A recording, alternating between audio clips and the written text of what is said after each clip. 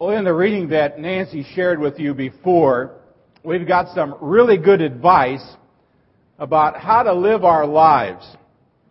It was really good advice 2,000 years ago when Paul, under the inspiration of the Holy Spirit, shared it with the believers at the church in Ephesus. And it continues, I think, to be really good advice for today. What I hope you noticed were the first two words of our text. The first two words of our text were, be careful, or be very careful. How many times have you ever heard those words in your life? Be careful. Be careful. I have no idea how many times my grandparents who raised me said those two words to me as I was growing up. I suspect it was a lot. Be careful. Now, it's kind of funny. I don't remember so much the times when I actually took their advice as to when I didn't take their advice. Like the time my grandpa was going to light the pilot light in the church basement and told me once he threw the match in not to look in. And I did. You ever know that sound? I remember going downtown where my aunt worked as a beautician so she could trim my eyebrows, my eyelashes, the front part of my hair that was singed off. I remember being told one time, be careful, don't poke that broomstick in that hole because there are wasps that live in there. Oh, really? And yet I know that they always told me to be careful, not because they were trying to control my life, but they were telling me to be careful because they loved me. They wanted to keep me safe. And I think that's exactly what Paul is saying here to the church in Ephesus. He loves these people. Speaking on behalf of God, he says, I know God loves you. And so that's why he's telling you to be careful. He wants what's the best for you. He cares about their well-being. And so he says to these believers, pay attention. Be very careful then how you live. In other words, there is a right way and a wrong way to live. I don't know about you. How many of you have discovered that you don't accidentally do things right? You tend to accidentally do things wrong. And that's because it's kind of like that slow drift that the praise team sang about at the beginning. You kind of drift with the current of society, and you kind of mess up your life without much planning at all. But if our lives are supposed to be very meaningful, if they're supposed to be rewarding, then I think we would be best off following the admonitions of the Lord to exercise due thought, due diligence. That's why be very careful then how you live. And then Paul goes on and gives us some directives for living. Here's the first one. He says, make the most of every opportunity. I mean, there's all kinds of opportunities that come down the road.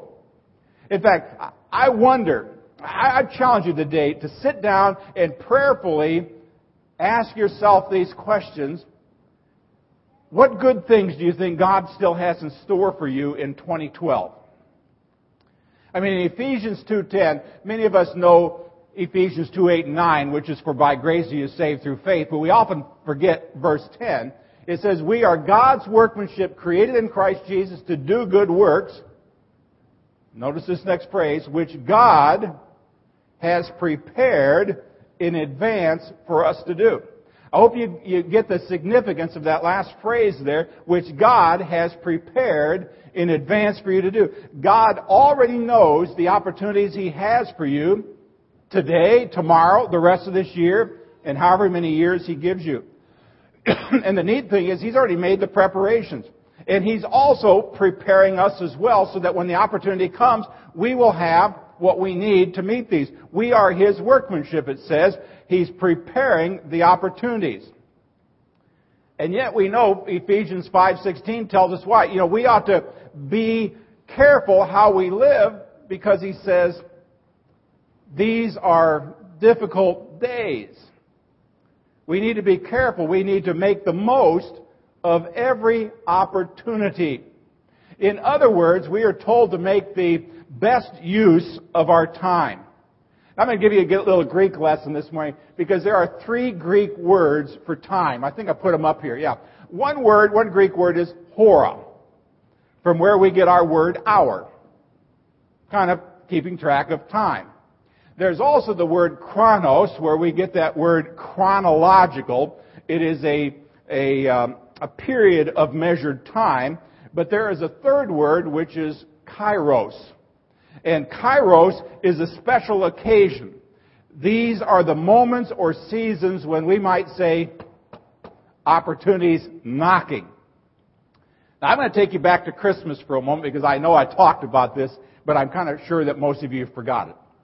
But back in Christmas time, I preached out of Matthew chapter 2. And I told you about the wise men. And the wise men from the east experienced what we would call a kairos moment in their life. The star appeared, and they recognized it as an opportunity to find something very special. It was an opportunity to see this one that they said would be born King of the Jews. And they made the most of that opportunity. It was a kairos moment. But if you remember, at that very same time, the priests and the teachers in Jerusalem also had this opportunity for a kairos moment when they came and said, where is this Messiah? Where is he going to be born that we might go and worship him? And in kind of their deep-seated indifference to the will of God, they just said, it says he's down there and somewhere in this other place. And so they lost out on an opportunity that was there to also go and worship this Christ child. Now, one thing I've learned in my own life is that God provides all kinds of opportunities for us in this life. It's our responsibility then to be watchful, to pay attention, to make the best use of our time, to see it what it is, and then step into it. Now, personally, I really don't want to miss any God-given opportunities that God may have in store for me in these next days. I want to be awake spiritually. I want to pay attention to what's happening. I want to be able to grab whatever opportunity is there while it's still an opportunity. Now, it's interesting that the Bible tells us to do this. Why? Because the days are evil. Would you agree with that? The days are evil. And I've seen a lot of stuff, read a lot of stuff recently that some people say, man, they use phrases like we're going to hell in a handbasket, things are getting worse than ever before. I mean, we don't have to stretch our imaginations too much to realize that we live in some pretty evil days. There are evil influences all around us. Some of them are far away, but there are evil influences that are around us that work in the world and work on us. And if we're not careful, we can experience that little slow drift, We can experience this kind of a subtle turning aside. We can suddenly find ourselves off the rails, off the tracks, away from our true purpose, our true calling in Jesus Christ. I see it today as people have chosen to pick and choose what they want to believe out of the Bible. It's absolutely amazing to me that we've got the Bible, the pure, unadulterated, inspired, inerrant Word of God, and people say, well, yeah, but this passage here kind of makes us look bad. So maybe we should ignore this passage. Or, well, God said, I just remember a guy telling me one time ago, he asked me this question. He said, so how old is this junk? He pointed to the Bible. And I said, well, it's a couple of thousand years ago. And I remember he just slammed the book shut and he slid it across the table to me and he says, get with it. He said, these are the 1980s. I remember my response, get gone. Or something along those lines. This is the Bible. We don't pick and choose out of it. These are days of evil because it even affects the church as to what we're going to believe and how we're going to believe it and how we defend it. It's spiritual apathy. People are just plain simple lazy and ignorant and apathetic and don't take time to work the Word. Because as my good friend Harry Wentz says, when you work the Word will work you. And it's not always a comfortable activity, but it's a good activity. Paul is saying that without some due care, without some due diligence, we can miss seeing and doing the will of God. And as a result, in the circumstances of life, people find excuses, but they don't find opportunities. Let me give you some examples. I've heard these things before. Well, I can't serve God where I work. I mean, nobody there is a Christian. I mean, it's a horrible environment. I just wish God would let me quit. I've heard something like that before.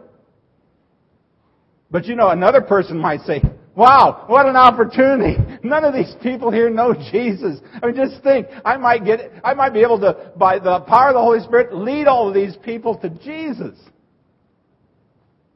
One person says, man, isn't it just awful today about how so many people deal with psychics and they study the occult? I mean, nobody wants to hear the truth anymore. But another person says, man, these days are evil. But what an opportunity. I mean, people must be really, really hungry for spiritual reality. I mean, man, the stuff they're dabbling in, they must be fed up with the inadequacy of humanism and rationalism. They're ripe for an encounter with the risen Jesus. Man, let me be a part of reaching those people. Now let me ask you, friends, in your circumstances, do you always see an excuse or do you see an opportunity?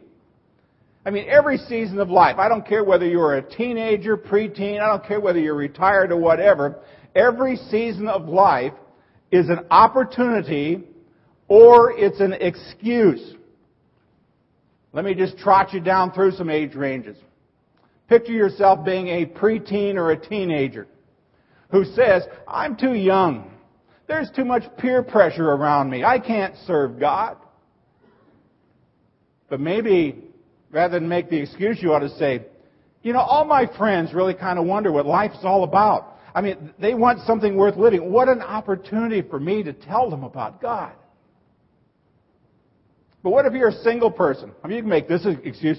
Oh, I'm so lonely. I mean, I'd love to serve God if He'd only give me a husband, or if He only gave me a wife. Now, another single person might actually say, well, how can I help the church? I got time on my hands. I mean, I'm not held down by anything. I'd love to serve the Lord. What if you're a young couple with kids? I mean, you could make an excuse and say, man, our kids are so demanding. We got them in soccer and dancing and ballet, and we got them in everything. We just chase them all over the place. I'm lucky if I can even get to church, let alone to Sunday school. Or you could look upon an opportunity and say, could our family work together in Sunday school? If our whole family could be in charge of something during Sunday school, and mom and dad and the kids could all work together, what a wonderful ministry opportunity that would be. What if you're just a middle-aged person? You could make an excuse, and you got no idea how much responsibility there is in my life. I mean, I got family, I got work, I got nothing left to give. Or maybe you could look upon an opportunity and say, I'm at the peak of my strength. I mean, if I could just order my priorities the right way, I could really make a difference somewhere. What if you're retired? Oh, I've heard this one way too many times. I'm tired. I did my time. Were you in prison? Is that what you consider church to be, prison? I served my time. Let the younger generation do it. What a bunch of weenie excuses. Why not look upon an opportunity and say, hey, I got my retirement income. I don't really need any more money. I got time. What could I possibly do with my time now that would help the kingdom of God? Everything is either an excuse or an opportunity. You remember Esther in the Bible? Queen Esther? She found herself living in an evil time. Haman had gotten the king to make a decree which authorized the genocide of all of the Jews. That included Esther. And it looked like there was going to be a total disaster but in reality, it was the opportunity of a lifetime. Remember when her uncle went to her and said, Esther, God has prepared you for such a time as this. What an opportunity. So I'd ask every last one of you here today, whether you are a preteen, little kid, whether you're thinking you're advanced out, living out in Geezerville or something like that, you're all retired and you're out to pasture and you've done your duty to God and His kingdom or whatever, I'd still ask you this question: what has God been preparing you for? It's still out there. How will you respond to the opportunities that God lays in front of you? That's why you need to make the most of your opportunities in these days to come. If some people don't take a stand against the evil that's out there, guess what, friends? The evil will roll right over us. And there will be a day, what does the Bible say, where people come and they want to have their itching ears scratched in church. Don't say anything harsh to us, Pastor. Make us feel good. Preach the Barney gospel to us. I love you. You love me. We're one great big family. I'd sooner die than to do that. Make the most of every opportunity. Here's the second thing. Understand what the Lord's will is.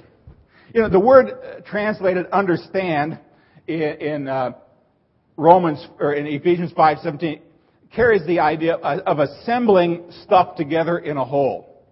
Now, I'm going to use Jason for an example. I'm not a carpenter. Jason's a builder. I've talked to him about, maybe help me with a project here or there. I tell you, Jason, we could go look at this project, and you could tell me this is all the material you need. I can go down to Lowe's or Home Depot or whatever. I can buy all that material. I can lay it on my back patio, and guess what? I would just stand there and look at it. I have no concept of what boards and nails and screws and windows and all this other stuff is. To me, it's just a big pile of stuff that I bought at Lowe's. But I have a sneaking feeling, use my mother-in-law as an example, married to a guy for many, many years, who could walk into a kitchen and immediately see how all of this stuff fits together. Yeah, that's really cool stuff. That's what it means to understand, to see how everything fits together. Can you look at the circumstances in your life and see how it all fits together? Can we see the big picture of all of God's purposes and put our immediate circumstances into that context? Have you ever heard that phrase, I can't see the forest because of the trees? Most of us have heard that. That's the way some people live their lives. Every event is a tree. It has no context. It has no point of reference. It's not associated with any higher purpose. So when a difficulty arises, what do I see? I see a tree. I see trouble. I see discouragement. No, look beyond the trees. There's a whole forest out there. See, God, what does the Bible say? God works all things together. All things together to build my character and my faith. Understand what the Lord's will is. Well, I put a few passages up here. What is the Lord's will? Romans 8 says to be conformed to the likeness of His Son. That's God's will, that you become more and more like Jesus. 1 Thessalonians says it's God's will that you should be sanctified, which is a nice word for saying cleaned up because you're filthy. It's God's will that you get cleaned up. 1 Thessalonians 5, giving thanks in all things, for that is God's will for you. God's will is primarily focused on transformation. I give you the Lutheran stuff today. What is justification? Justification is what God has done for us through Jesus Christ, His suffering, His death, and resurrection to make us right again with God. But then, he says, when you become a Christ follower, you get the Holy Spirit, and then comes sanctification. I'll give you a theology lesson today. It's that process by which you become sanctified, that you live holy lives that are in reflection. If you call yourself a Christ follower, you ought to look like a Christ follower. Driving down to Nacogdoches yesterday, I saw a sign. I guess it's got too many letters, Eddie, so don't worry about it. I'm not going to put this one up here. But it says, "Are you a Christian on your Facebook status?"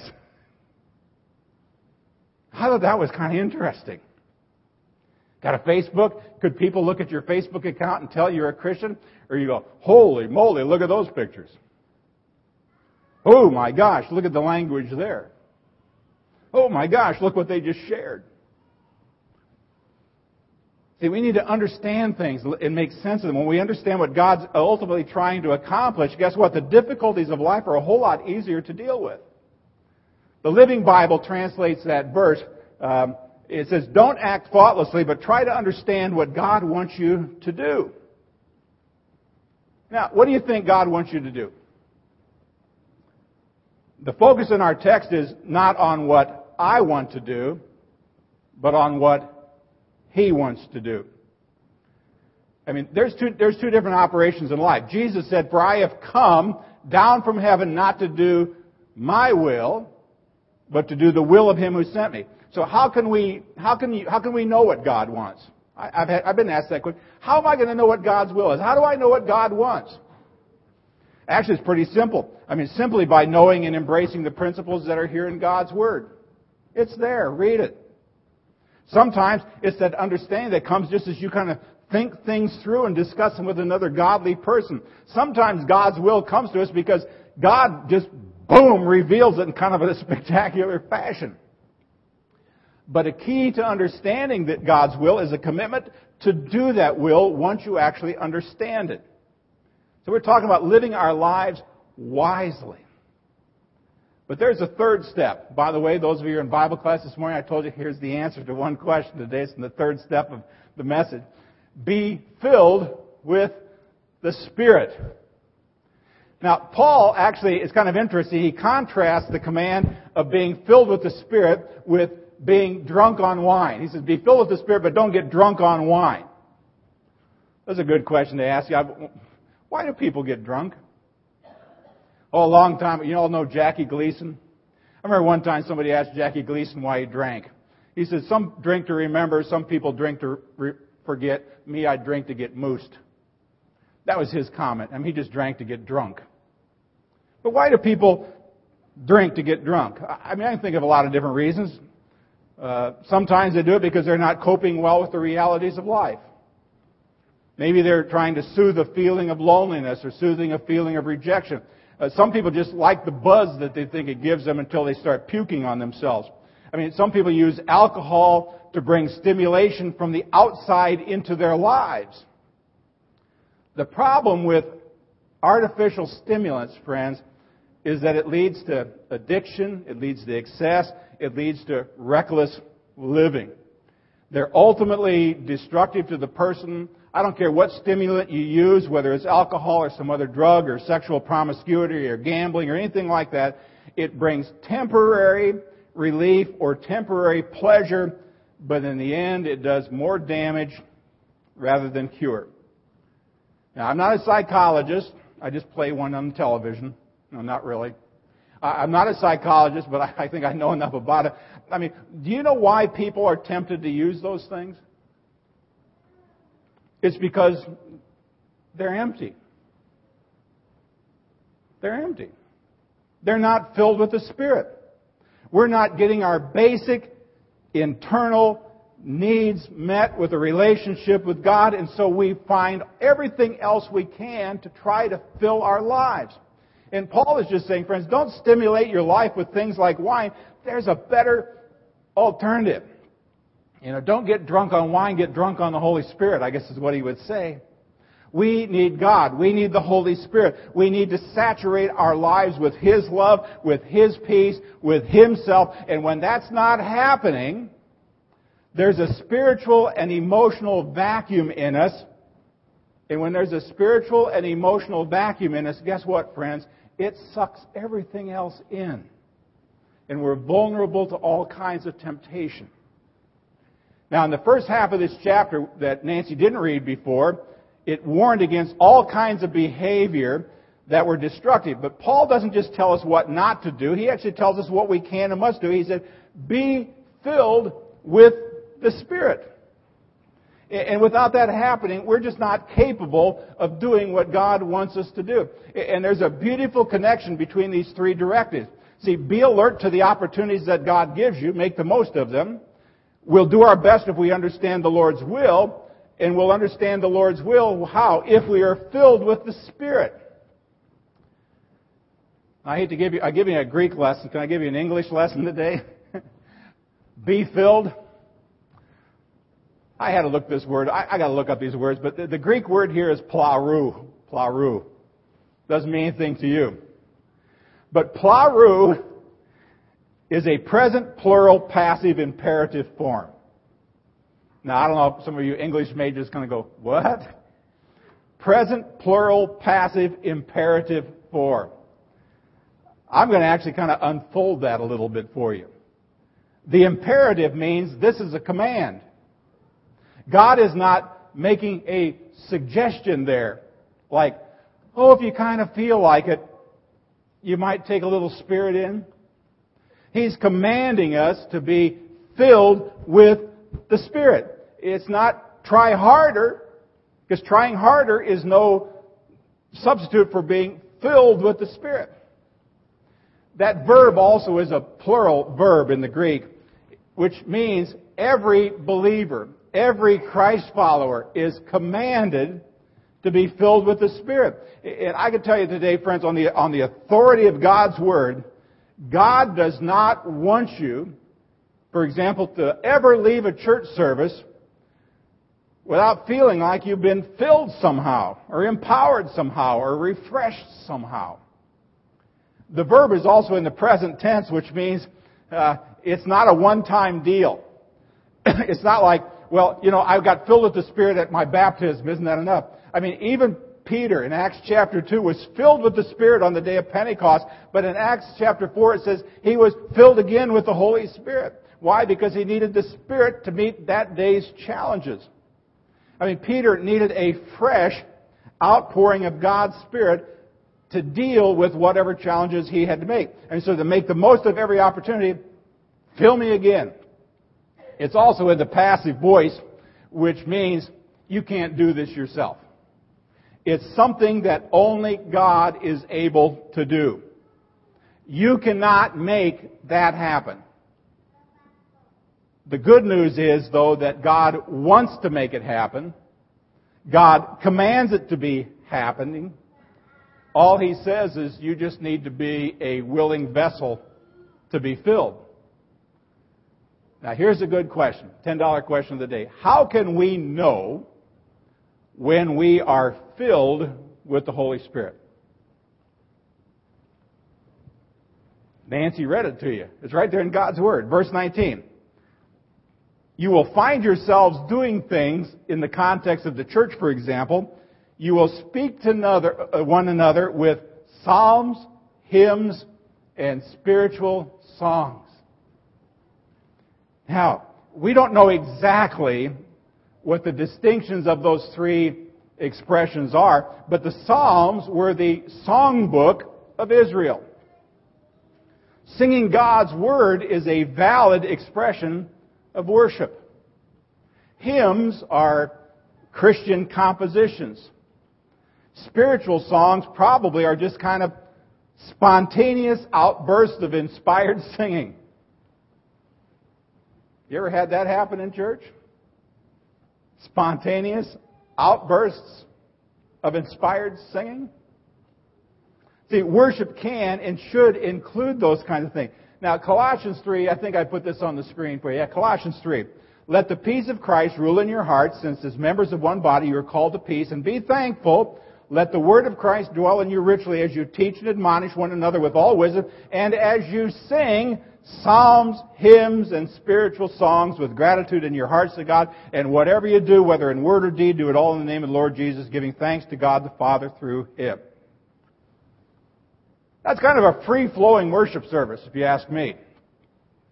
And what Scripture tells us is that when there's peace in our hearts, when there's peace in our houses, when there's peace in our churches, when we let the Word of Christ, I'm talking about the whole Word of Christ, dwell in us richly, something happens. Spiritual songs do not take place in a vacuum. They flow from hearts filled with the Word of God, filled with the Spirit. It says, sing and make melody in your hearts to the Lord. I mean, Spirit-filled worship. I don't care what kind of worship it is, but Spirit-filled worship really comes from the heart. It's not just good singing, as much as good singing is important. It's not just good I can't even say the word. It's not just having good musicians. What was the word I'm trying to say? Instrumentalization? Yeah. Well, whatever. It's not just having good players, as important as that is, because it facilitates worship. But our worship is not designed to entertain. Our worship is not intended for you to walk out and say, that didn't do anything for me today. Who cares whether it did anything for you today? What did you do in worship today?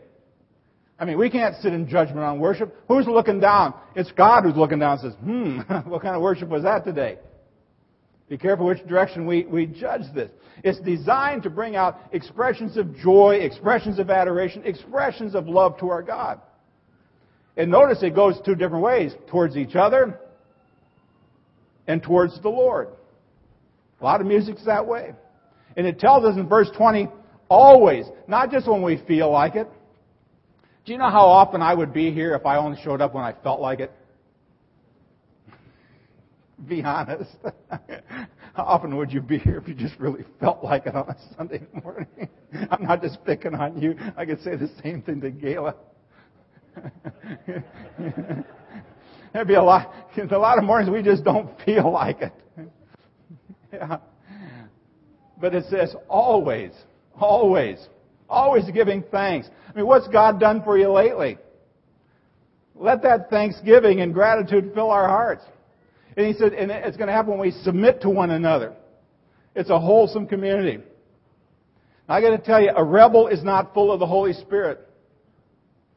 Neither is an isolationist. In fact, if I could summarize all of this, I'd just simply say lots of things happen when you get full. Full of the Holy Spirit, that is.